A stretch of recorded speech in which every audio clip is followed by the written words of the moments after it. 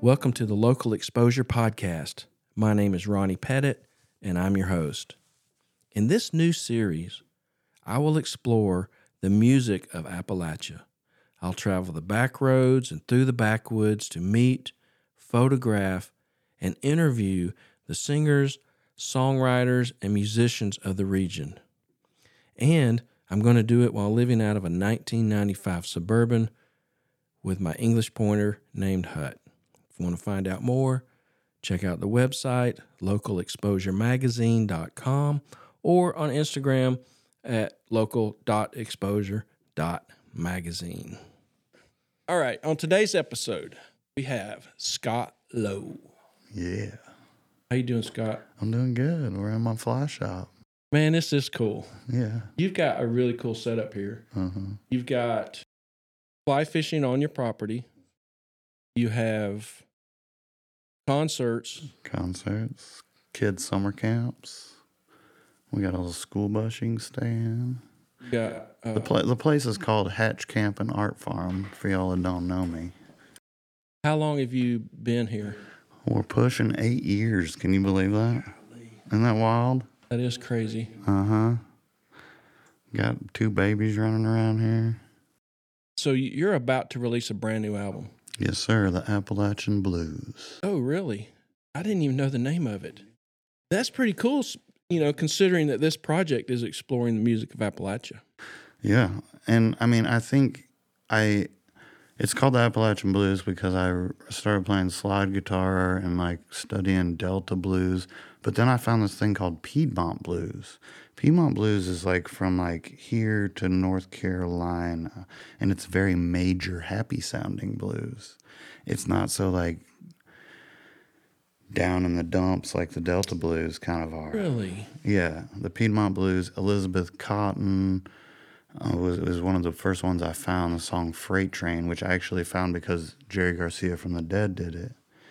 And then I come to find out that the song Sugaree by the Grateful Dead is actually a play on Elizabeth Cotton's Shake It Sugaree, and they didn't give her any credit. So, and Jerry realized this, and so he went and recorded 5 or 6 other of her songs and gave her 100%. What? So Elizabeth Cotton, this little old black lady in central North Carolina, was getting these checks from these hippies in San Francisco. And she'd show up in all these fancy dresses at church, and everybody's like, "Oh, dang, look at you, girl." And she's like, "Oh, yeah, these hippies from San Francisco just keep sending me checks." That's funny. Oh, yeah. So yeah. by Piedmont Blues, is that related to, geography? Totally. Like the Piedmont area, Absolutely. not the mountains? Yeah. Yeah, it's kind of like the lowlands on the edge of the Appalachian Mountains, right? It's kind of like South Carolina, North Carolina. Yeah. And so there's a whole, what I was listening to when you came in was just sent to me by my musician buddy, Caleb Cottle. It was called, oh my gosh, my brain. It's called the Fodrell Brothers, and they were from right up the road from him in Winston-Salem. And it's very, major, happy-sounding blues. It's kind of this whole other side of the blues that a lot of people don't even really realize is because the blues, you say the blues, and that's a very large spectrum of music. Okay. Everything from Robert Johnson and Delta blues stuff, Son House, Buck White, all that, ranging to Chicago blues, Memphis blues, Kansas City blues, the modern blues, which is all these guitar shredders like Joe Bonamassa and Kenny Wayne Shepherd and all these guitar virtuoso stuff, which I think is all part of the blues. And, back in the day, all pop music was the blues. Before there was pop music, there was kind of the blues was what was on the radio. It's kind of crazy. Wow. You're blowing my mind.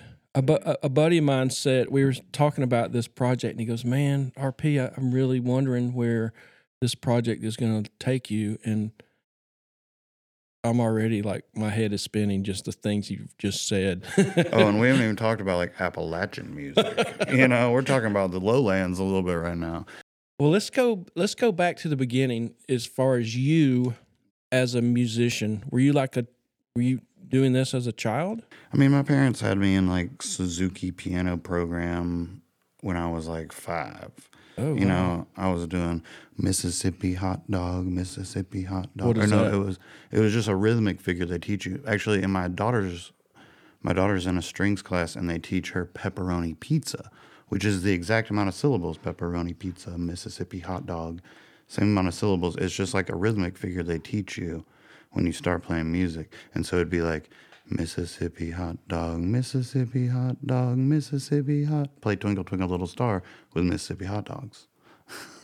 So that's where I started. But then when I was in third or fourth grade, I was living in Pennsylvania, central Pennsylvania, and they started you on strings super early in that public school system. So like I was playing viola and cello in elementary school. And then I moved to Michigan and started playing trumpet and viola at the same time in the orchestra and the brass band. And then by the time I reached I think I started playing guitar when I was like 14, 15. And that pretty much killed every other instrument. It was like, all right. Because you liked it so much? Yeah. And it was MTV, this is like, this is 1988, 89, 90 something maybe. But I mean, MTV and grunge and like guitars were all over, all over in my face. Yeah. And I mean, I love some Nirvana and Pearl Jam back in the day. When you were like in that 4th or 5th grade doing all that, were you in love with music already, or was it something that you were learning because they put you in the class and you just went from there? Yeah, I've always been attracted to music. I think I remember going to like Opryland up by Nashville back in the 80s, and I still have some vinyl of bluegrass bands that I made my parents buy me. But I mean, they got me like a Fisher-Price record player when I was super young. Are they musicians? Like church musicians, like white people church musicians. I can hear the organ. Yeah, and like just singing in the choir and stuff. It's not like getting down like other kinds of church. That's really interesting because are you good at math? Oh yeah, math comes so easy to me. I like never crack my math book. I had this, and music is very mathematical. That's what I was going to say. Is I always felt like music is math. Mm-hmm. With feeling. Music is math with feeling, which is one of the reasons to me, it's like a foreign language. Yeah. I mean, it takes a lifetime to master. I mean, some people are, that like 0.1% of people are like amazing as soon as they pick it up. Right. A lot of us have to work hours and hours and years and years and years. There's a couple years in my life where all I did was practice like 9 hours a day. I was literally like practicing 3-4 hours before I went to music school, go to music school for 4 or 5 hours, go home and practice for 4 or 5 more hours. Wow. I mean, it was legit like I was musicking more than half the day for like a couple of years, like training. What are you getting better at when you're practicing?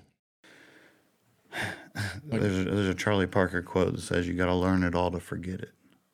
Because like you don't want to be out there playing thinking about C major scale, D major scale, whatever, like you want to be feeling the music because music is meant to make you feel something.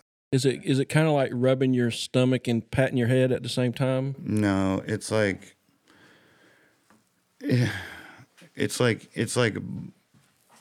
anorexic knowledge. Like you want to eat it all and then get rid of it so you're not heavy from it. So it's like second nature to you. Right. So it's basically like you practice, but then you get on stage and you don't want to think about it. You just want to play the song. You want to feel the song and not be like G chord, C chord, D chord. It's like I want that to just be like the song, and not like me like putting all these little things in boxes and having to click these boxes I want them to flow naturally from me, It's a crazy thing because like I learn multiple songs a week of the masters because I feel like that's how you dude, we're so far down this road of music. Like how do you make an original thought? It's like how are you going to make an original thought that is going to trump Led Zeppelin or whatever, It's like So it's like I feel like I have to study these masters to be able to get that into me, then forget it and make my own music, right? Or not forget it, but like not be dwelling on it or like trying to rip them off. You know, a lot of the stuff out there is a lot of like copy paste type stuff. You know, especially pop music. Mm. Have you ever seen the videos where it's like this one chord progression has been in 79 number one hits? Yeah, I've seen where they compare or they play different songs simultaneously and they're the same. Totally. You know, and it's like, I mean, there's so many songs that have been like, oh, that's a great song. It's like, well, it's basically this song. They just put different words over it or whatever, you know. But it's hard. It's hard. There's only so many chords. There's only so many combinations of chords. But it's like, you know, like I look back at like the past couple years of like musicians that have made waves, you know, and like Oliver Anthony did with his little protest fudge round song. Oh, yeah. Which is the same chords as Wagon Wheel. No shit. Yes. I had no idea. Sang with anger, right? Or like some kind of angst, right? Okay, that just blew my mind because you knew that as soon as you heard that song, you knew that. Oh, yeah. And I still don't know that. Right. I mean, I could listen to it I mean, the now. melody's completely different, but Yeah. the chords are the same. Okay. You know, but I mean, it's like, I mean, I'm playing the blues, dude. I can't really talk about much about stealing. I mean, the blues are like, I tell people blues are like Mexican food. It's just you stack the chords a little different. Like a taco or quesadilla or whatever, you know? So, I mean, the blues are, I mean, it's 1-4-5. You probably don't know what I'm saying, but it's like, those are the chords. You use the 1 chord, the 4 chord, and the 5 chord, and that's it. That's your chords, your blues song. Yeah. Thanks for explaining that because I don't want to pretend like I know things I don't know about music. And part of my reason for doing this project and exploring it is to not hide my ignorance so that, you know, I can learn. But I think it's like you have to look at it like, I mean, I look at like fly fishing as like a journey, you know, like no one walks into fly fishing and is great. You got to know this as well as anybody. Yeah. You know, it's like fly fishing takes time and effort and practice and repetition. It's the same with music, you know. You got to keep on adding layers to your onion, you know. You just got to keep adding knowledge and experience, and is that what they call wisdom? I don't know, you know. Did you have a band when you were like in high school or whatever? Oh yeah, I mean, first band I had, I think I was a sophomore, freshman. It was called Jerkwater. It was kind of like funky punk rock. Like we actually had a drummer who was obsessed with the Beastie Boys. We were just talking about them. But the two other dudes, and I was kind of like all over the place. I've always kind of been all over the place. Like I listen to all kinds of music, but the other two guys were like straight up crusty punk dudes. And it was kind of this like funky punk where we'd have like kind of these Beastie Boys breakdowns in the middle of a punk song and stuff, you know. But I mean, we played like the high school talent show and maybe like a couple house parties, you know. But I mean, the list of bands I've been in my life is very, very long. I lived in Athens, Georgia for 13 years and was in 25 bands there. Wow. So how do you pick a genre? Or do you just, or, you know, it feels like there's like it's almost like declaring a major in my mind where like once you pick it, you know, you're stuck with it. I mean, I don't think that's necessarily true because I mean, a lot of people will call it crossover artists or whatever. Yeah. You know, when you go from country to pop or Taylor Swift or whatever. And they lose their country accent. Yeah. I mean, I think I've been a student of music a long time. And I think, you know, I started out, okay, so the reason I started playing guitar is I went to the Kalamazoo State Theater when I was 15, 16 years old. And the first show I went to saw was Buddy Guy, who's an old blues guitar player. And Kalamazoo is just right across Lake Michigan from Chicago, which is like home of the blues. Okay. Or one of the major ports of the blues, okay? And Buddy's band comes out on stage and they start playing, and Buddy comes through the back of the theater, polka dot black and white Stratocaster, polka dot silk shirt, overalls. I'm sitting on the aisle and he stops like right here in my ear and just lays into that guitar, and it was over. There was nothing anyone was ever going to do to make me stop playing guitar, you know? in that same summer, I saw Bob Dylan and Fish in that same room. Wow. So like, if that's kind of like the Trinity to me, you know, and I may not even listen. I'd actually listen to all. I don't really listen to a lot of Buddy Guy. He did put out a really great record a couple years ago with a bunch of great cameos from all kinds of cool people on it. And then he retired. But you know, I think that's when I started playing guitar, and I really, you know, like I went into it wanting. You know, like I was listening to Bob Dylan, Bob Marley, freaking all these like revolutionary musicians. They're like, I want to be like them, you know? But it's like I slowly learned the music business is rough. And like making a dent or getting people to pay attention to your song when, you know, like Bob Dylan and Bob Marley, they have multi-million-dollar corporations behind them, you know, at this point, you know, and they're always going to be a household name. Or like, how do you get Scott Lowe to be a household name or get people to listen to that, you know?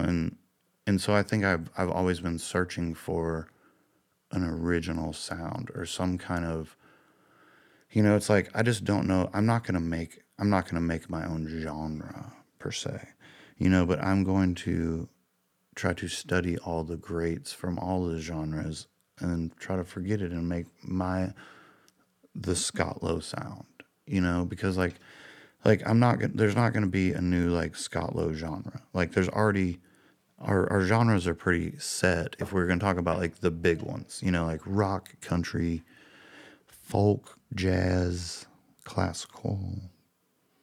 I'm probably forgetting a couple, but I feel like, you know, like you can kind of put almost all musics into those 5 maybe. Yeah. You know, I mean, I think blues kind of falls between folk and rock, you know, and I think there's all this hybridization.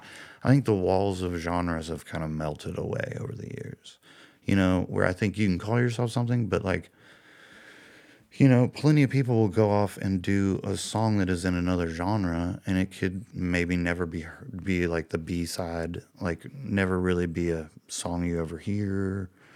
But I mean, people are always exploring, I feel like. People ask me what kind of music I play, and I tell people I play American music because I like to think, you know, like there could be an argument that, you know, music is the greatest contribution to world society this country has made. How so? Explain that. What is a greater export besides maybe, I mean, capitalism sucks, so I don't really think that's it. Like, is it food? Like, there's some food, maybe some culinary stuff, but other than that, like, I mean, rock and roll is American. Blues music is American. Okay. Jazz is American. Okay, I hear you. You know, folk music is, I mean, there is European folk music, but like American folk music, Bob Dylan, Woody Guthrie, all that stuff, that is American, you know, and like, you could maybe say Cars, baseball. Like, what else is inherently American that has impacted the world? You know, and I mean, music. I mean, even other things I mentioned, some food, baseball, music is way more impactful than those things, worldwide. Interesting. You know, Never thought of it that way. I mean, high fructose corn syrup. I don't know. You know, it's like Coca-Cola. I mean, you know, and like I'm saying, there is some food, I think, but other than that, like, I mean, can we really take credit for Cars? Probably not really. Like, Germany and us are probably about the same. Go back to when you were 15 and you heard Buddy Guy play. Like, you know, when he started playing that guitar, what was it that really resonated with you? Was it the sound, the way he's moving his fingers, I think it was the impact, how it affected me, how I felt when I heard it, especially like, I mean, a full-on loud band in a packed theater of people that are all lusting to see this artist, you know, or this artist they have so much respect for. It's like there's a vibe that is created around like such a revered individual, okay? And I think I wanted that maybe, you know, and is it revered, respected, or like, you know, people appreciate your art? You know, that's something you have to think about too, you know. What is music art? Is music entertainment? Is music emotional? Like, there's all these things that music can be to you. is it a language? Absolutely. But it is also a math problem. You know, it's like putting all these numbers together to impact. What is the Woody Guthrie code? It's like, I make songs I don't make songs to make you comfortable. I make songs to make you uncomfortable. You know, I want you to feel something. You know, I want to change your perspective a little bit. Interesting. You know, it's more than just like 3 chords in a story. You know, because like there has to be a landing spot. You know, there has to be a spot where this song will have impact. You know, and like, and you know, a lot of the best songs are kind of personal. You know, so it's almost like a window into a, like I used to tell people I used to drive around the country and share my emotions with strangers. You know, Yeah. Explain what you do badly. right? Yeah. You know, it's like I drive around the country and I like basically like sing these songs about my divorce and my like, you know, the problems I've had in my life, or the problems we have as humanity, or, you know, it's a very like almost like personal editorial art. Yeah, that's one of the things I respect about musicians is that they really put themselves out there, even more so than a painter. Like I can make a painting and throw it out there and I can go hide. I think there's also but like, you know, like the painter may be like, this is the most vulnerable I've ever been in my life. And yet you may just see it as a flower, you know, or see it as what it is. And, you know, it's Right. like your perception to art, you know, it's different for everyone. You know, like my songs affect you differently than they affect my wife or random guy we've never met before, you know? So it's like, you know, like back to the landing spot, you know, it's like, how does this art land and what impact does it make? And, you know, it's like, you know, they always tell you like, you shouldn't be sitting there writing songs for a demographic you should write songs from inside, you know, but it's hard because like, I mean, the music business is such a hard road, you know, because I mean, like, how many people are actually successful? Right. You probably have a better chance of being a Major League Baseball player, you know, but I ain't got no game. It's a mystery to me. Like music in and of itself can create emotions without words. Totally. And I don't understand that. I back when I lived indoors, I had a record player, and I'd go to the thrift store and buy vinyl. Yeah. And you know, I just bought whatever was there. Totally. One of the albums I had was Russian wedding music, classical stuff. Yeah. So I put it on there, but some of those songs, some of that music would like bring tears to my eyes, and I didn't even know why. Right. And like, you know, that I've talked to people about this where like, is it actually genetic? You know, like because like, why are some people better at music? You know, there's got to be some genetic makeup, or why does some music affect you and some doesn't? You know, because like that Russian wedding music, dude, it could be some reincarnation stuff going on. You know, you were Russian, got your wife didn't show up at your wedding or something. You know, it's like, who knows? Interesting. You know, but also like, you remember the old Pioneer cassette tape commercials with the swinging suspension bridge, or maybe Maxwell cassette? It was like, our cassettes are so loud, Yeah. they make the bridges swing, Yeah, whatever. yeah. But you know what? Like, that's actually real footage of bridges swinging. It's called, you know, resonant frequency. You know, those bridges, like, and it's like really sound wind, you know, that kind of gets them going. Resonant frequency. Okay, it's like that Russian wedding music was a resonant frequency within you for some reason. Okay? And whether it is some kind of weird electromagnetic charge, some genetic thing, some reincarnation thing, for some reason it resonates with you. Okay? You know, and it's like, how, why, why does it make you want to cry and not be joyful? You know, like why does music take us to these places? It's a mystery. It's a mystery, but it's also like partially solved, you know. And it's like, you know, like there's definitely answers, but there's always gonna be like, why does my uncle only love Bon Jovi, you know, or something like that. But that's also like branding comes in, you know, and like corporate, you know, like, why is Taylor Swift so huge? You know, she's not doing anything that's like revolutionary in music, I don't think. You know, she's taking all the things from all the things she's put onto her onion and packages it in an amazing package that makes white women squeal. Have you? The Beatles used to do that too, you know? I wasn't expecting that. Have you seen the videos where they play music on sand and it creates geometrical Resonant shapes? frequency. That's what that is? Totally. I mean, it's like, or like you put water in a speaker and play it in the water, and like different sounds make the water do different things. Yeah. You know, and like, it's affecting your body the same way. It's physics. Metaphysics. It's string theory. That's what I wondered when I think about nature. It's like, does nature sing to itself? I mean, they've definitely like put like alligator clips into a synthesizer, and like different, like grass sounds different than mushrooms, trees sound different. You know, they have different resonant frequencies going on in them. And I mean, they say that like, you know, plants actually make sounds. It's very, very tiny. We just can't hear it. You can't hear it, yeah. But it's like plants are making some kind of vibrational sound, you know? So I mean, dude. I wonder if the trees weep. I mean, dude, physics was one of my favorite, like, subjects in high school. And my teacher talked a lot. We talked a lot about audio for a couple weeks, you know, and how, like, bass waves are, like, 8-10 feet across. You know, that's why you hear them from a car through into your house, you know, because those bass waves can just go through walls. Where the treble and stuff is little tiny waves going around that just die quickly, you know, but these bass waves are big, you know. Wow, this is a rabbit hole, man. Oh, yeah, dude. I mean, we could sit here. This could be 20 hours, you know, like I could sit here and talk music with you till the cows come home, and I ain't got no cows. I think it's so interesting that you are, I mean, your appearance, if you look at you, you look like a country boy with a beard and overalls sitting in front of a desk tying flies. Or half the Americana country artists in the world. You know, most of them got pretty shitty hats, so I got cool hats. I think it takes a different kind of intelligence to do what you do. But it's also years and years of experience and training.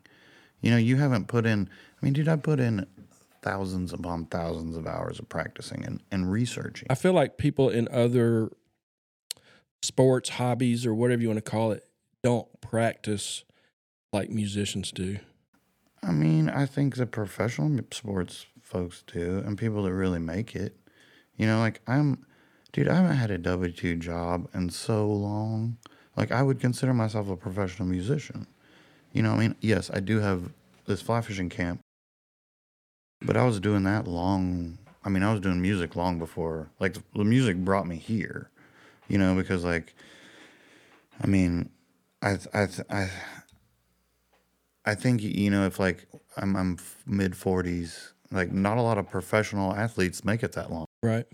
You know, but they also, I mean, they practice. I mean, you think about like college sports and stuff like that. They're practicing like musicians, you know. When you make an album, like physically make one and sell CDs or vinyl, is that profitable? Bro, Rhapsody, Spotify, Pandora killed album sales. There's no album sales. We make albums, like, yes, I will sell, like, I mean, CDs are coasters now. Like, straight up, like, CDs do not, I mean, like, they don't even put CD players in cars anymore or in computers or, right. You know, you don't see people walking around with Discmans on their waist, you know. True. It's like, it's all digital now. You know, like, vinyl has been selling better. Because, you know, it's a very, I don't want to say niche, because it's a very classic way to transport music or purchase music. But I mean, you know, Rhapsody, Napster, all that stuff, pirating music, basically made it okay for Pandora, Spotify, all these people to basically do the same thing. Spotify CEO is a billionaire. Like when I make a book, I'm essentially just paying for the printing when I sell them. Right. I mean, all the work that went into that. And like you're looking for the buzz and the hype around it to get better gigs, to get to the next level, right? And I think that's why I make records. But also, you know, it's like I have plenty of musician friends that have never made a record, you know, that they just play their gigs and play cover songs or whatever. And, you know, it takes some balls to make that first record. Oh, I bet. Is it easier to make a record now than it used to be because of everybody has some kind of something on their computer? I mean, yeah, like I made this whole record in my basement in the water heater closet. Oh, really? Yes. I'm the only person on the record. I played all the instruments. And sometimes people say that's not the best way to go about things because you need some outside ears and other perspective. But I've got lots of very talented friends that I was able to kind of send ideas to and be like, what do you think about this? Does this work? You know, like I didn't, actually, it's funny. As soon as I quit recording the records, Jack Nolan gave me a drum kit for Hank. I didn't, so I had no drum kit. So all the percussion on the record is like junkyard sandpaper and chains and rattles and all kinds of weird stuff because I didn't have a drum kit, but I wanted some percussion aspects. Oh, kind of like making sound effects for a cartoon or a movie? Totally. So I took like sandpaper and a nylon brush. So like, No crap. yeah. So it's all kind of very like junkyard percussion. But then I ended up like adding all these crazy like synthesizers. It's a crazy little record. Like, but it's very acoustic, but it has these weird synths going down beneath to kind of give it this kind of ethereal droney sounds going on. But wow, that seems like a whole different craft. You know, playing the guitar is one thing, but then doing all that. Well, I think it's editing. It's a vision, you know. It's like I go into an idea where I hear the song, but I hear it fleshed out. You know, I hear it with other instruments besides my guitar and my vocal. So you hear that overall thing in your head, and then you go try to figure out how to create it. You don't start with like just one note. And the best music producers or engineers or artists, you know, they have a very clear vein of that thought to their process. You know, like I remember I've heard that clear vein term many times because like I remember someone said it about Jerry Garcia. He had the clearest vein from his heart to his fingertips. You know? And like, you know, it's like being able to like get the vision out, you know, I'm sure you know, like trying to get this vision cooking, you know, it takes a certain professionality, but also takes like a certain like niche-y, like culty thing, you know, like you got to have this buzz, this hype, you know, like you almost got to like David Koresh the people into believing that you're worth a shit, you know? I saw this interview with Rick Rubin. Oh yeah. Where he said, or they were asking him about his abilities, and he said, I have the vision and I know what sounds good and doesn't sound good, but he said he had zero technical ability in terms of like all the mixing stuff. He's a producer, you know, he's the one that's like, that sucks or that's good or let's try this way or let's, Johnny Cash, record a 9 Inch Nail song. But he's right. I mean, he's good a at lot it, of the time. you know. And, you know, I think he's very formulaic. You know, he has, and I think, you know, he's probably, you know, those people that you meet that you're instantly like able to talk to. Or, you know, like, I think he's probably a person that's like very attainable, accessible. You know, like once you're in his studio or he comes to help you with a record, he's going to, you know, as a producer, you want to encourage and pull the best music out of an artist. You know, I'm here recording in my water heater closet with no one to tell me but the water heater that sucked, you know, but you got Rick Rubin there being like, no, let's do this. Can you hear the water heater turn on in the background? I mean, I usually recorded late at night, you know, so it wasn't like there was kids taking baths or laundry going or whatever, you know, so, I mean, or if I could hear it coming because you can kind of hear it like fire up and start to sizzle a little bit. That's funny. But like, I tried a lot of recording methods that were kind of harkened back to old school days, like facing away from the mic. Like they said, Robert Johnson, like they put the mics behind him on some of his recordings, and he faced a wall, you know, and so you got reflected back. But it got kind of more of a room sound. You know, it's like if I back up off this mic a little bit, you hear the room more, right? Right. You know, it's the same. And like you listen to some of those old blues recordings, and you're like, damn, it sounds like you can hear the whole damn world going on, you know? So this is your fourth album? Third? No, dude. Really? All right. A lot more? Should we go backwards or forwards? Let's see.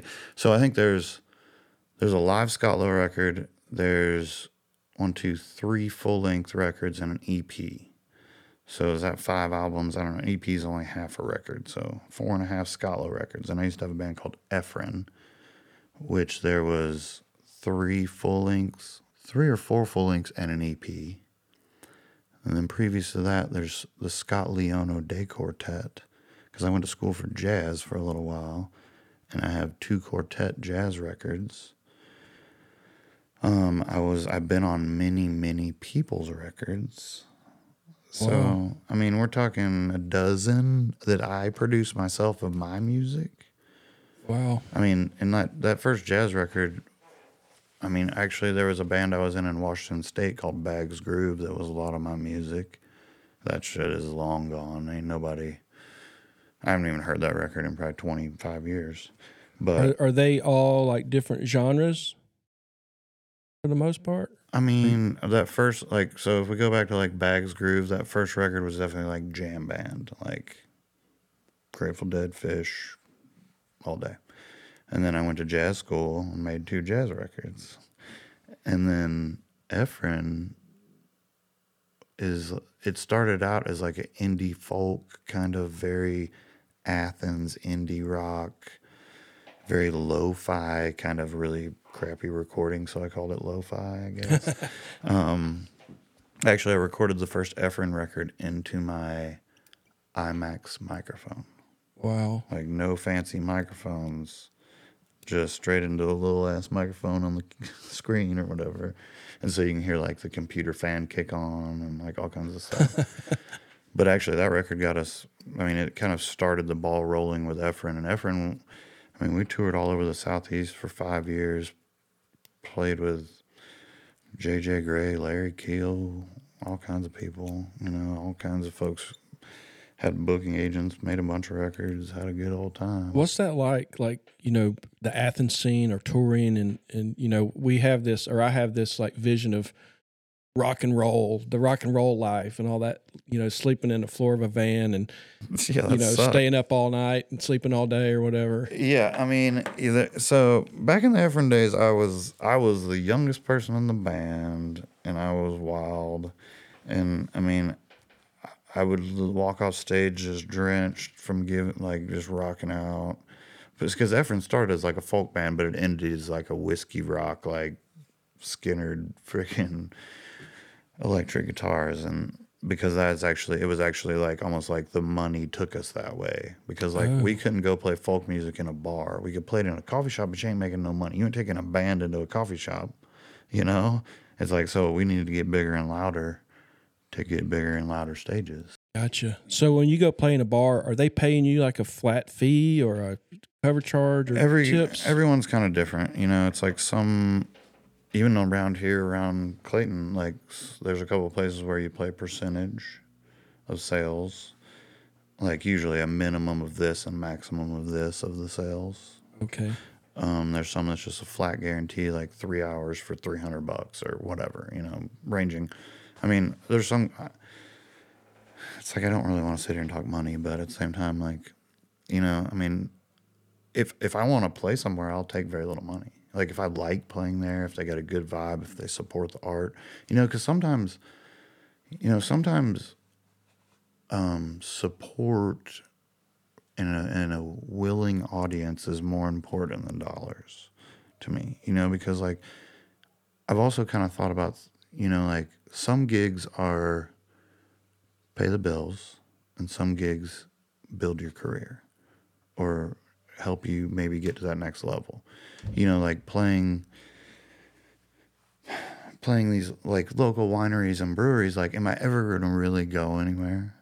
You know, I'm just going to keep playing the wineries and breweries around here. So that's one of the real impetus with making this record. You know, like I was actually thinking, you know, a lot of our heroes are dying. You know, a lot of the icons of music are, you know, we've kind of reached this point where like it's weekly, monthly, where some big music name is passing, you know. And I was like, you know, like there's a list of folks that I would really love to meet or play a show with. So I wrote it down. I'm not going to tell you the whole list. But Can you tell me one name? Yes. And the one name is the one that I made this record for. I made this record to try to meet him and play a show with him, and it's Taj Mahal.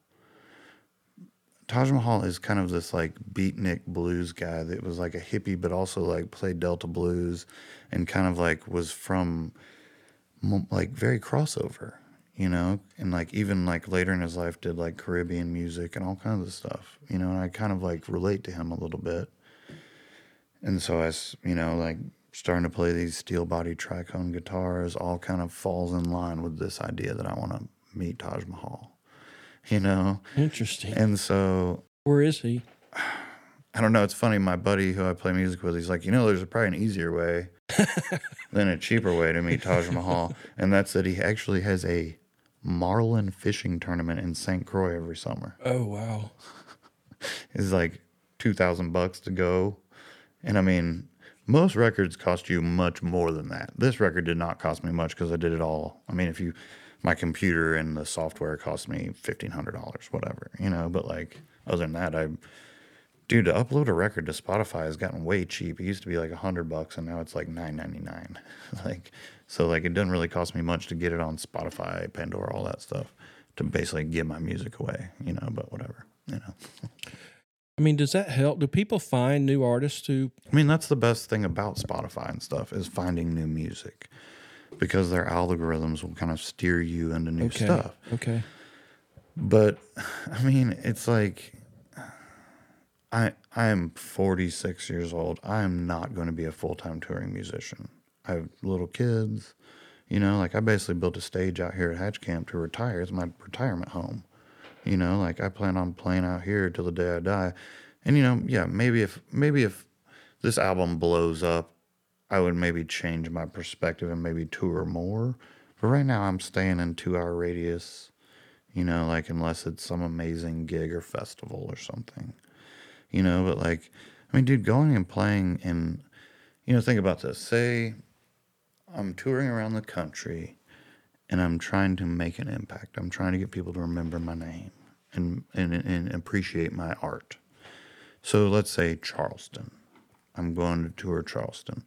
I can't play Charleston every month because then that kills my draw. You have to play there like quarterly. So how many times do I have to play Charleston before I actually start to get a following? Without someone finding my music on Spotify or whatever, or that being part of it. That's all percentage points of people coming to shows, right? Okay.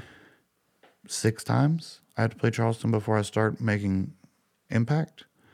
And so we're talking a year and a half, if I'm playing quarterly to make an impact in Charleston, and so, as I helped run a booking agency and all kinds of stuff. And, we always talked about, like there's career cities that you can go and play that are going to make you something. And then there's all the cities in between that pay the way to get there. Because like going to play Athens or Austin or Nashville or these big music towns, you ain't making money unless you're putting 500-800 people in a room, Moving here was an easy decision because I was coming from Athens, and really, if you look at our 2-hour radius right here, like there's a lot of great music towns. Knoxville, Asheville, Greenville, Athens, Atlanta. Like that's a pretty good little ring. Yeah. Within 2 hours, I can go hit. I haven't been like this album. My goal with this album is to get back in the big cities because I've just been hanging out in the tri-state region right here, like not really like hitting Athens, Atlanta. Did your music change when you moved to the mountains? When I moved to the mountains, I had just quit drinking. So there's a whole lot. How long ago was that? 10, 11 years, okay. Something. This year I think is 10 years of quitting drinking. I think my wife comes first, and that's a whole nother story. But so I think I came here with a different perspective on a lot of things. Like my life wasn't revolving around the bar and like, because like back in the day, my networking and my job was like hanging out with musicians at the bar, drinking, partying every night, jamming out till 5 a.m, whatever, and like I was good at it. I could go for days, like I was a machine when it came to being a musician, But then, I quit drinking and like, it's like, I wasn't like a person that quit drinking that was like I couldn't be around it. Like I really didn't care, and it's honestly kind of become my entertainment to watch people, especially from stage. I can watch the arc of the evening, the bell-shaped curve. Yes, the bell-shaped curve of the evening. But I think yes, my music probably changed, and I think there was a certain, I don't know if it's maturation or wisdom or whatever that came with me moving up here and slowing down a little bit. I mean, I was still the first couple of years I was here, I was still touring pretty hard. I was going out on 3-4 week runs all around the country. Even me and Nicole got engaged on a 4 week tour up in New York City. And then for our honeymoon, we went on a 4 week tour. It was like I was still hitting it pretty hard till the little kids came. And I was actually out on a 2 week run by myself up in like West Virginia, Michigan, Ohio or something. And Mama was like 6 months pregnant with Winnie. And she's like, you got to come home. I do not like this, blah, blah, blah. And I think I maybe even canceled the last show and came home early. Because even 20 some years of doing this, I'm still playing these small rooms and whatever, it's like I may have 12 records and sound like I have some success, but it's like I've always kind of been hand to mouth and but honestly, maybe to my detriment, it's never really been about the money to me. It's always been about the art and the experience and hoping to change someone's day. I remember I was talking about I wanted to be a revolutionary musician, and then I slowly learned that if my music can change one person's perspective today, that's a success. Yeah. And that album, the last album you did, or the one that I know of, was the New Vintage. That was it? That was the first one I made when I moved up here. I actually went to the local music store, and they have a little music studio, and it didn't really fit what I wanted to do, but they were like, hey, you should check out this guy, Les Watts. Have you heard of this guy? Mm-mm. I don't even know if you know this whole story, but so he lives kind of 2 blocks off the 4-way in Tiger. Okay. And there's actually Watts Road a couple blocks north.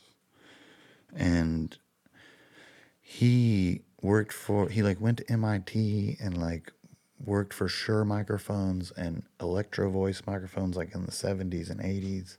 Then he got a job for Chrysler designing their stereo systems. This dude was making microphones in his shop behind his house, and he made all the preamps and stuff to match the microphone. And I went over to his house, and he's like, yeah, I need some demos for all my mics I'm making because we're about to go to market with them or whatever. And I was like, well, I need a new record. You want my new record to be your demo reel? And so I brought up a bunch of badasses from Athens. This is only a year and a half after moving up here.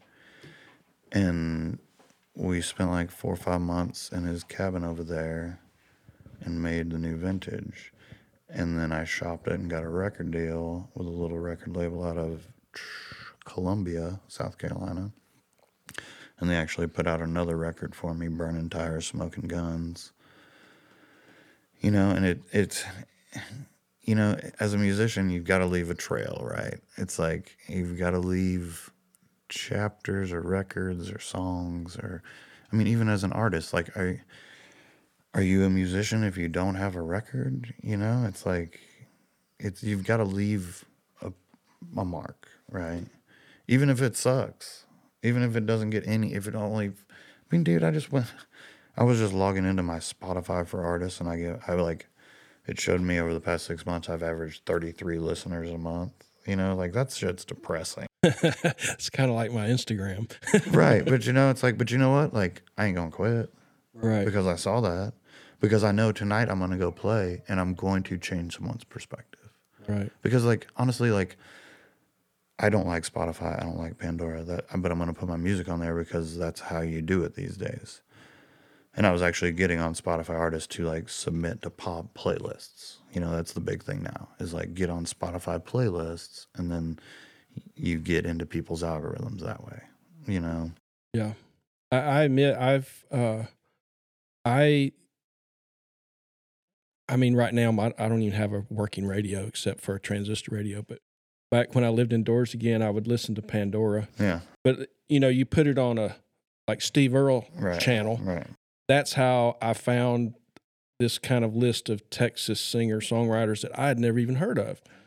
So it does work. It in does. That, I mean, in Pandora is that kind of the thing where you don't really get to pick, right. you know? Yes. But it is, I mean, I do see it as educational to an extent, but it's also very exploitative to the artist. Yes. Where they are paying 0.02 of a cent to zero per play. And it's like, that's really what our art is valued at now. How can a musician make money? Is it the shows and the album sales and you just giving away the streamings? If you can afford to make vinyl, which is $10 to $13 a piece. Wow. And then sell them for 25, 30 at shows. If you can afford to do that, you can make some money that way. But like, how many vinyl, if I go play in Highlands tonight to 100 people, how many of them are buying vinyl? Maybe single digits, probably, right? Yeah. Do people buy CDs still? I think people buy CDs as a just wanting to support you. Right. Because like they're like, I don't even know how I'm going to play this, but here's $20, right.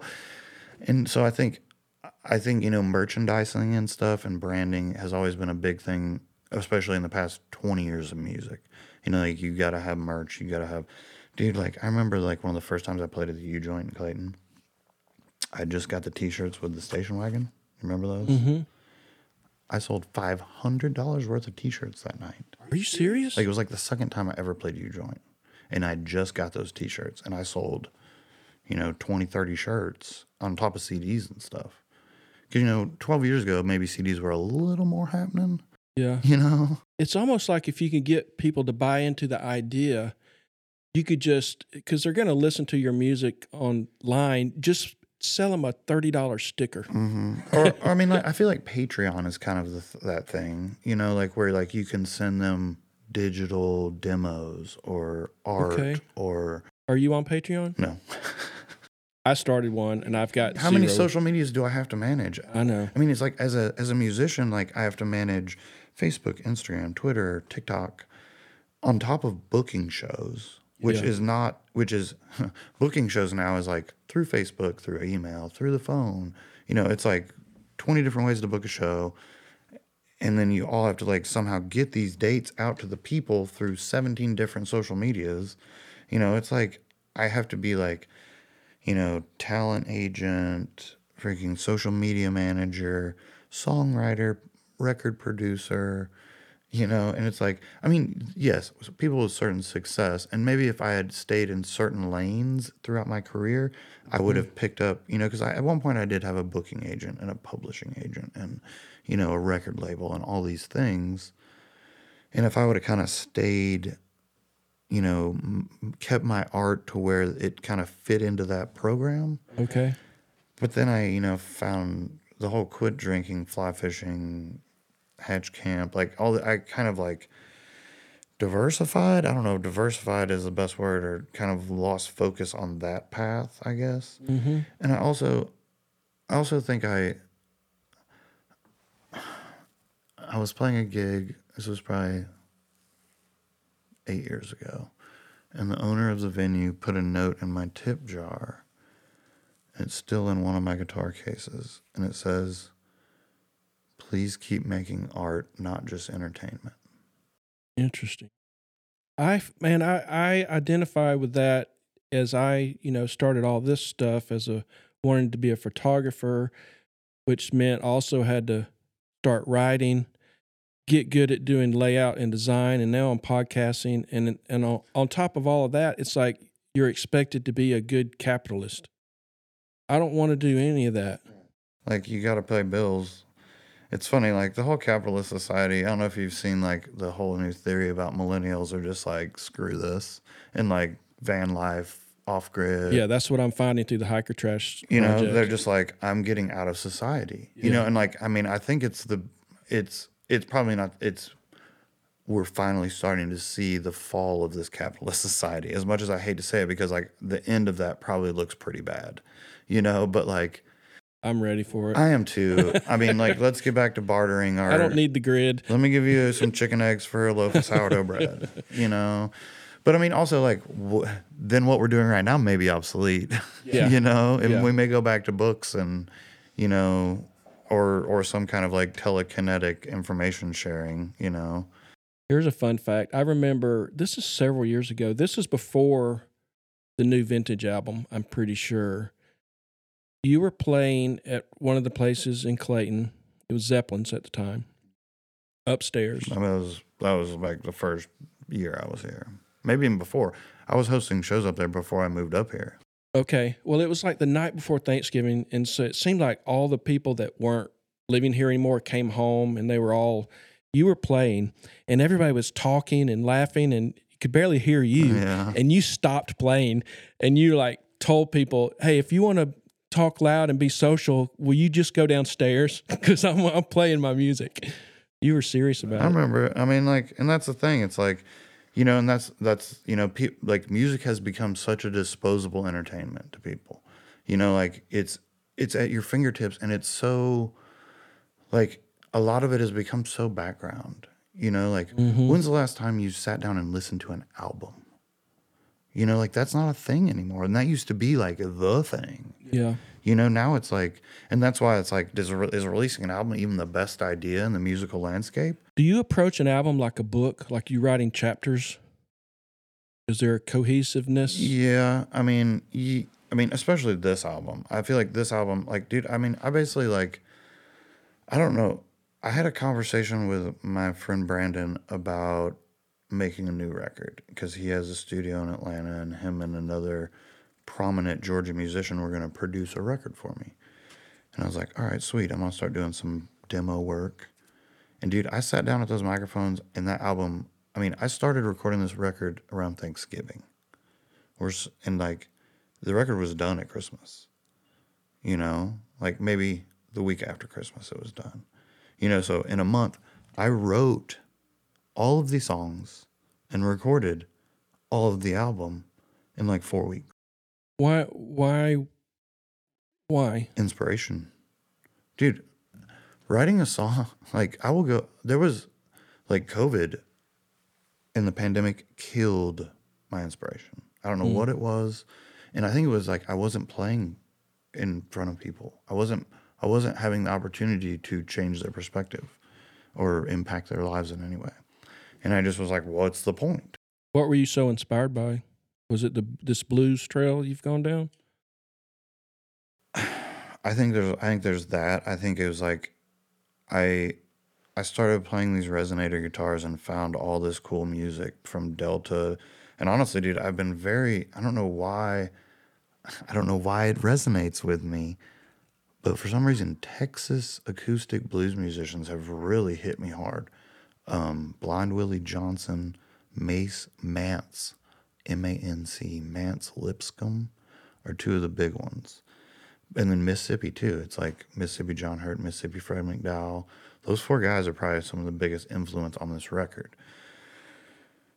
I really wanted to research, you know, the Southeast beyond the Delta, you know, and I think that was an inspiration. I think also age is an inspiration, the clock's ticking kind of thing. You know, like I needed another chapter in my life or my book of art. Okay, I needed to be able to. And like, I think I had this vision of this like Appalachian blues, kind of like mixing Piedmont blues and Delta Texas blues with bluegrass and Appalachian music, not necessarily trying to create my own genre, but like legit, you look up Appalachian blues and there's like nothing out there really. Can you play a little bit of that? Oh yeah, machine? You know, I think I like the thing. If I think about Appalachian blues, the thing that comes to my mind the most is Doc Watson, probably. You know, because he played a lot of like his music is very Piedmont bluesy. Like if you listen to like the Piedmont blues artists, Elizabeth Cotton, Fodrell Brothers, all this stuff, it's very similar. Finger picked major blues, like happy sounding blues kind of. And you know, like I definitely learned like Deep River Blues. Like I learned a bunch of Doc Watson songs like in a couple weeks, like before I recorded this record, and then forgot them. Wrote a bunch of music. But yeah, let's play some guitar. Yeah, because that is I don't know that I've ever even seen A guitar like this? Yes.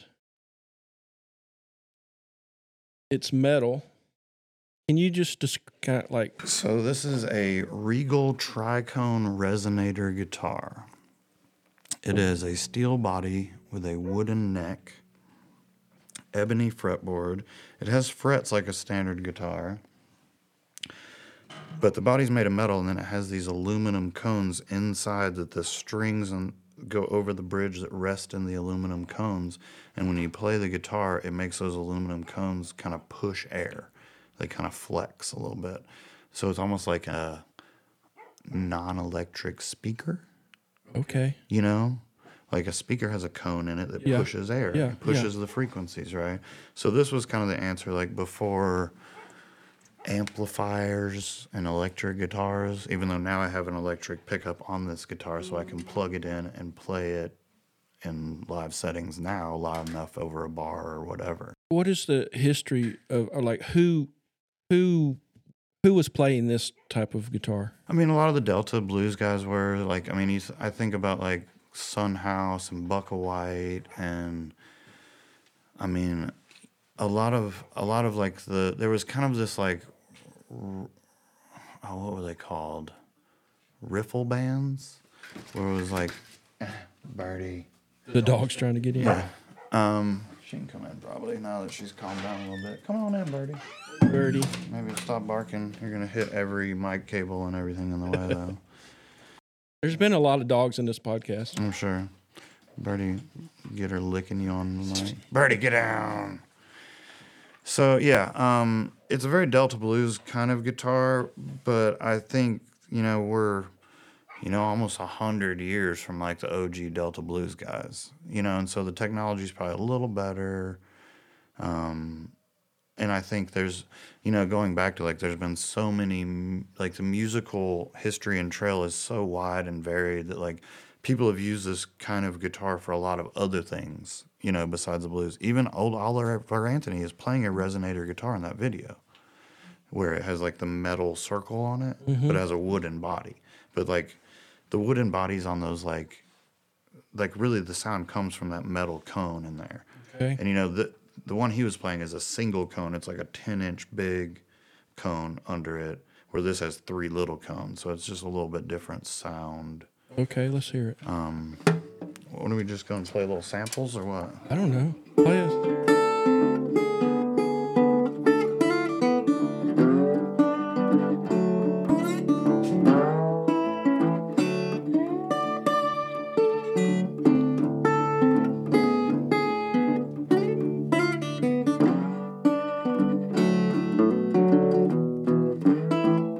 It's almost like a cross between a guitar and a banjo. It totally is. I mean, like the banjo kind of has the same vibe, where the banjo almost has like a drum head.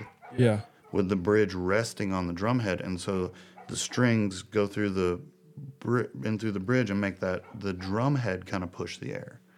So it does have a kind of similar sound. This is a little more metallic, where the banjo has a little bit more drum snap to it almost. Snare, like a snare drum. Do you, I didn't ask you beforehand, but do you want to play something off your new album? Yeah. Like just on the spot? Sure. Sweet. Maybe I should just play the title track, right? The Appalachian Blues. Okay. Nice. I wish Hank was down here. My little boy Hank knows all the words. Really? Yeah. That's awesome. 4 years old, and he literally, there was a couple he had wrong. Like the first line in the chorus is, work so hard to afford you a box and hole, like work so hard to die, basically. But he thought it was work so hard to afford you some mold. And we had to change that a little bit. That's funny. All right, let's try this Appalachian Blues. All right.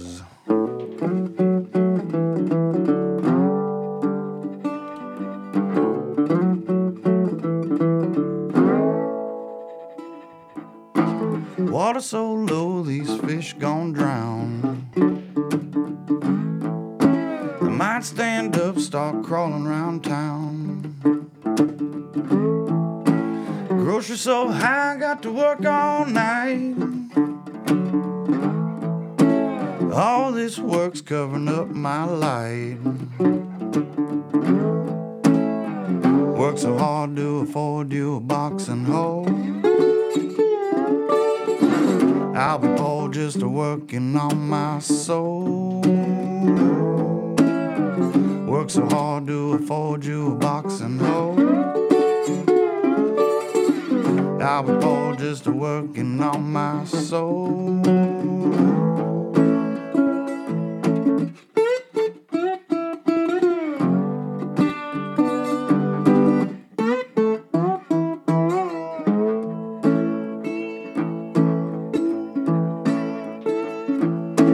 Water so low, these fish gon' drown.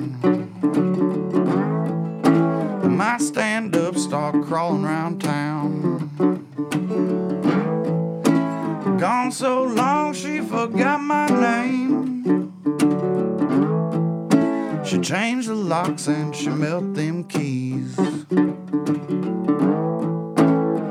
Work so hard to afford you a box and hoe. I'll be poor just working on my soul. Work so hard to afford you a box and hoe. I'll be poor just working on my soul.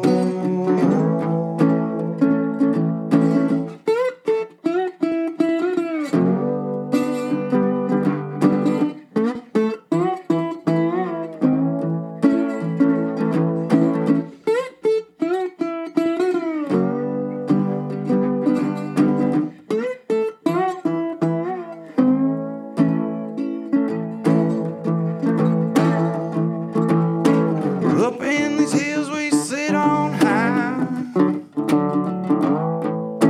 Mama holds and baby sings songs all night. Up on low these fish gon' drown. They might get drunk, start crawling around town. Work so hard to afford you a box and hoe. I'll be poor just working on my soul. Work so hard to afford you a box and hoe. I'll be poor just working on my soul.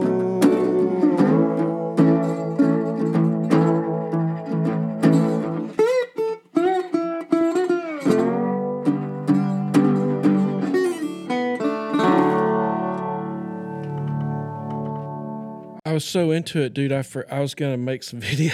I just forgot. Well, that's a good sign. That's a good one. Nice. Yeah. So when does this album release? March 1st, 2024. We got a whole, I'm going to be dropping some music videos and some new photos and some, let's see, we got a bunch of we got a bunch of album release parties. We got March 1st at Tallulah Adventures, March 2nd in Athens at the Foundry. And then we do like, oh man, it's like Murphy, Blue Ridge, Dahlonega, Atlanta. You can all find all that on my social medias. And are you making CDs and albums? Or Nope, just vinyl? nothing. Nothing. Just digital. I can't afford vinyl. Gotcha. I mean, I'm in talks with there's like a vinyl club where like they pay to make the vinyl and they keep half of it and distribute it into their club. For artists that need help and whatnot. And so, but vinyl takes like 8 months to make. So it's if vinyl's coming, it'll probably be Christmas. What's the best way for people to support your art? I wish like come to shows, follow on all the social medias, because like the bigger the social media footprint, the more reach you have in the algorithm, and that's how people blow up. Go follow. Like some of the biggest names in music in the past couple of years were made on TikTok. True. And so I think like that's why you probably noticed I've been putting some heat on that. You know, like I'm trying to post multiple times a day, and like I've had a couple of videos spike to 10,000 views, you know, but like, you know, it's like that's not, I mean, that's not viral. You know, that's just Yeah. that's a good effort, you know, Yeah. but The Hiker Trash podcast has one of your songs on the intro and outro, and you know, we've got like over 1,000 downloads now, and I'm like super excited. But that's not even enough to qualify for advertisers. well, think about this: like Spotify pays 0.2 hundredths of a cent per play, so your 1,000 plays, you're gonna get like 10 cents. Thanks, man. Yeah, You're welcome. you know, and I get like 2% of that. So, Wow. so yeah, dude, making a living in music is tough. You know, it's like I feel like there's a certain level where you can become self-sufficient, and I had that figured out for a while. Now I have, you know, the fly fishing business here to kind of offset that a little bit. But And I'm the also concert series. yeah, and you know, like, well, the concert series here, like, I really don't make any money doing that. Okay. I basically pay the artist out 100%, you know, because I know how it is, and I've definitely been some really big paydays for some artists out here. And it's like $10 a head or something It's like $20 that. suggested donation, but I always say it's OBO. I pretty much have made all my business that or best offer. Okay. Because like I don't want money to be the reason that stops you from enjoying yourself or coming to a concert or going fly fishing or coming to see me play music, like, or buy my album. Like, I would rather it not be about money and be about you enjoying it and me feeling like I've accomplished something. Gotcha. You know, so like if people want, you know, like I do have some CDs, and I'm actually, my old record label just told me they found a box of vinyl of the new vintage, which like I've been out of those for 8 years, you know, but they just found a box of like 30 of them. So we're about to have a little sale on some Scott Lowe vinyl. I may just take them to shows because honestly, people are always asking.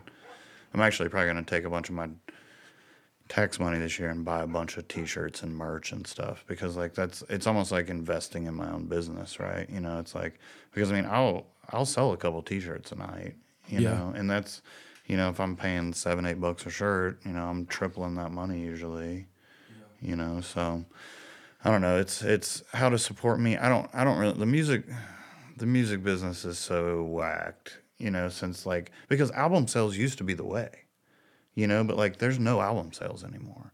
You know, it's all streaming revenue and ticket sales. You know, it's like, where am I can't, there's been a few shows in the past years that actually tickets were for sale. Usually it's just like paid from the venue or, you know, a door deal where like whatever people, $10 to get in that venue, or like playing here, it's like $20. I just put a bucket out and it's $20 suggested donation, you know, because back to it, I don't want to be like, I mean, yes, it's a capitalistic society, but I also feel like love and kindness and art and music and nature are more of a valuable commodity and more of a valuable asset to your existence than a dollar bill is. Yeah, I think there's an unspoken vibe or collective thought that music should be free to hear, you know, or that's kind of what we've been accustomed to. Let's go back to the thousands of millions of hours I put into it. Yeah. I put in more work into this job than probably most people put into most jobs. Yeah. You know, and like I'm literally just did like a month of working full time on a record, and now I'm going to give it away basically. Yeah, that's how I feel about my work. Right. I think that's one of the things that feels important or meaningful about this project is to go out there and explore and find people like you that are doing it out of passion, and it's like you can't not do it. Yeah. And I mean, I told you when I saw Buddy Guy, it was over. And if we just rely on commercial ways to find those people, or we won't find them. I mean, I think there are certain people that have found the kind of key to the, like, finding this stuff. And I feel like now it's becoming a little more mainstream to be, it's almost like back to like, you know, like the record, like what was the movie about the record store? Like the gatekeepers and the vinyl, God, was it Kevin? It wasn't Kevin Bacon. It was, I don't know, Jack Black was in it. I don't remember what it was called. But anyway, you know, they were kind of like, these like snooty record store guys are like, oh, you want the like secret stuff, huh? Oh, yeah. But now it's like, like I think about like some of the biggest names in like the music world are like Zach Bryan, Noah Kanan, Hozier. All these guys were made on Twitter and TikTok, and like they immediately have like millions of followers that they freaking like put a little something out there, and these millions just like grab it, and it's like, I think getting to that point of like, like I have thousands of followers, and a percentage of those, every time I drop a little morsel of art, they like scoop it up. But it's like, how do you get those like diehard fans, or like the cult? Right. I keep saying cult, and it's kind of like that. It's like a following, right? It's funny because like that's what they call cult followers, right? Yeah. And it's like, you think about like I think like the Oliver Anthony thing was very culty to me. Like where it was like a very like niche, like turn the knife into a few people, and I don't feel like it was out of art. I feel like it was out of anger and division. Okay. But I don't want to talk. I really think I respect the guy. I feel like, he was just doing his thing, and it has been turned into a whole lot of other things. I would love to see that guy, keep pushing, but I don't. But anyway, it's like, When I was doing art, or like not just photography, but like paintings and carvings and things like that, I always used to say that the only critics I care about are the ones who are opening their checkbook. Totally. Yeah. And I mean, but it's also like, is that like, I feel like, like, yes, music, it's hard to put a price on art. It's so subjective. It's like, why is Taylor Swift worth way more than me? It's like, I can play the shit out of the guitar compared to her, Yeah. It's a mystery to me. But it's like, also like, I mean, I don't want to knock Taylor Swift or Oliver Anthony. Like, I really respect all, and that's, I think I have a perspective where like, I know a lot of people that are really snobby, like screw that, or like that's just garbage. And I really like, I mean, I don't turn on either of those people I just mentioned, but I respect them. It's kind of the same way I feel about religion. It's like, I like it as long as you're not trying to force it down my throat. And I like it as long as you're being kind to everyone else around you. I like what the hard work represents. Totally. And I mean, dude, I've got the miles on my fingers to show it, and I mean, how many vehicles have I driven into the ground? And, like. Your truck's painted like a trout. Yeah. Will you read that quote you read to me earlier from Hunter S. Thompson? I've never heard that. I think it's so awesome. Yeah, so I heard this quote long ago. The music business is a cruel and shallow money trench, a long plastic hallway where thieves and pimps run free, and good men die like dogs. There's also a negative side. Hunter S. Thompson. Dude, I just want to thank you for being on this. Yeah, dude. This is the first interview. And so I don't know where this is going to lead, but I feel like we inspiring. just like touched tips of iceberg. Yeah, we could do this every week. Oh yeah, like I could legit. I probably should start my own music podcast. You should, because like I could literally like I find new stuff that I want to tell people about every week. Like just finding those Fodrell brothers that my buddy sent me, like they're not on Spotify. Right. Like I found someone posted their album on YouTube of videos of just the album cover, but it's not on Spotify, YouTube Music or anything. It's like legit. Like I found something that I want to share with everybody. It's like these three brothers that play blues together from Central North Carolina, like no one's ever heard of. That's the people I want to find. Well, they were still playing music in the 80s. I don't know if that means now, but. Thanks, man. I appreciate it. Yeah, Ronnie, good to see you. Thanks for joining us on this episode of the Local Exposure Podcast. Hey, make sure to check out our other series called Hiker Trash. You can find it on your favorite podcast app or at our website, localexposuremagazine.com. This project was made possible by a gift from Sarah and Ron Johnson. If you would like to support this or a future project, send us an email at localexposure.contact@gmail.com. Thank you and see you next time.